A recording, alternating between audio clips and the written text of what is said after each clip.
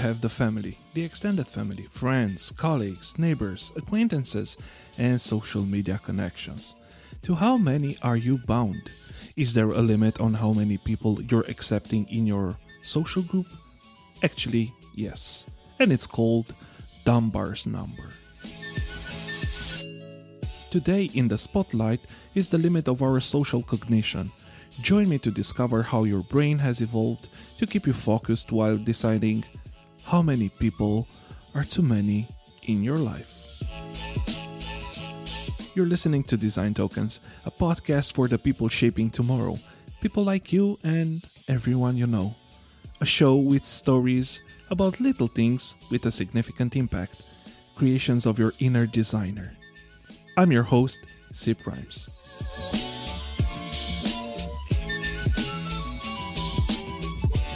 Robin Dunbar, an anthropologist and evolutionary psychologist, studied different species of animals. He wanted to know if there's a connection between brain size and the number of stable relationships in social groups.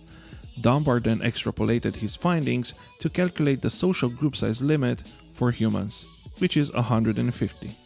What's interesting, Dunbar studied hunter-gatherer communities, so looking at the human neocortex from thousands of years ago. He found that Neolithic farming villages averaged 150 people, as did professional armies from the Roman days and modern army units.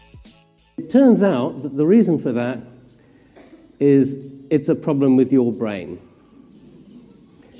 And we've been able to show with neuroimaging studies and a series of neuroimaging studies, and these have now been replicated by other people, so the effect really is quite robust, is that the number of friends you have is essentially a function of the size of this bit of the brain up here, right above the eyes.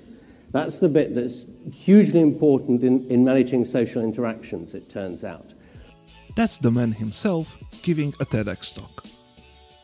So, our brain has cognitive limitations. To be more exact, our memory and attention are finite, hence the need to prioritize interactions. Relationships are expensive when it comes to time and energy consumption. Being very dependent on social ties, we need to belong and to interact on a profound level. While healthy relationships are quintessential to our well-being, they get harder and harder to be formed and nurtured as we grow older. From another perspective, today, we connect with other people faster than ever. However, the majority of these relationships are shallow and without meaning. Are they necessary? Probably yes. If we ate only our preferred meal daily, eventually it would stop being a preference. We need fillers, different things that by contrast make the significant ones shine. But never forget, they will remain shallow. Now here's the cool part. You belong to a social group and it isn't just a crowd.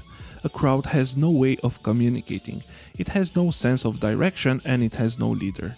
Directly and indirectly, consciously and unconsciously, we're influencing each other.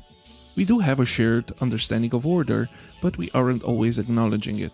The group that I was telling you about is your tribe, of which leader is you. But this also goes for everyone else from your tribe. Every person from his or her perspective is the leader. We are leaders as much as we are followers, and being a good leader teaches you how to be a good follower. Leaders learn from followers and vice versa. So when we as leaders act in a certain way, we're influencing our social peers to adapt. In return, they will replicate this behavior, influencing others, and so on. But don't just take my word for it. Here is Jordan Peterson on the importance of human connections. If you're embedded in a functional social community, so you have family members, you have friends, you have a broader community, then everyone around you is constantly reminding you how to be sane. You know, they let you know when your jokes aren't funny. They let you know when you're too irritable and arrogant. And so that holds you together. It's like a marketplace. It's a distributed cognitive marketplace for sanity. And people can't tolerate isolation. You know, it's a very rare person who can be on their own and stay together. When it comes to socializing, we don't know what we want exactly. Evolution took a shortcut. We skipped that day of school when life taught us how to develop a system that can help us properly assess and prioritize relationships without being chemically influenced by our bodies. And probably it's for the better. Our brain is guiding our focus on one person at a time, giving her or him our full attention, our respect, and our love. We should stop hijacking ourselves, realizing we're the ones using technology to our detriment. Others can design it, serve it, and promote it, but at the end of the day, it's us making a choice. Choose people over technology. Choose deep and meaningful relationships over shallow ones.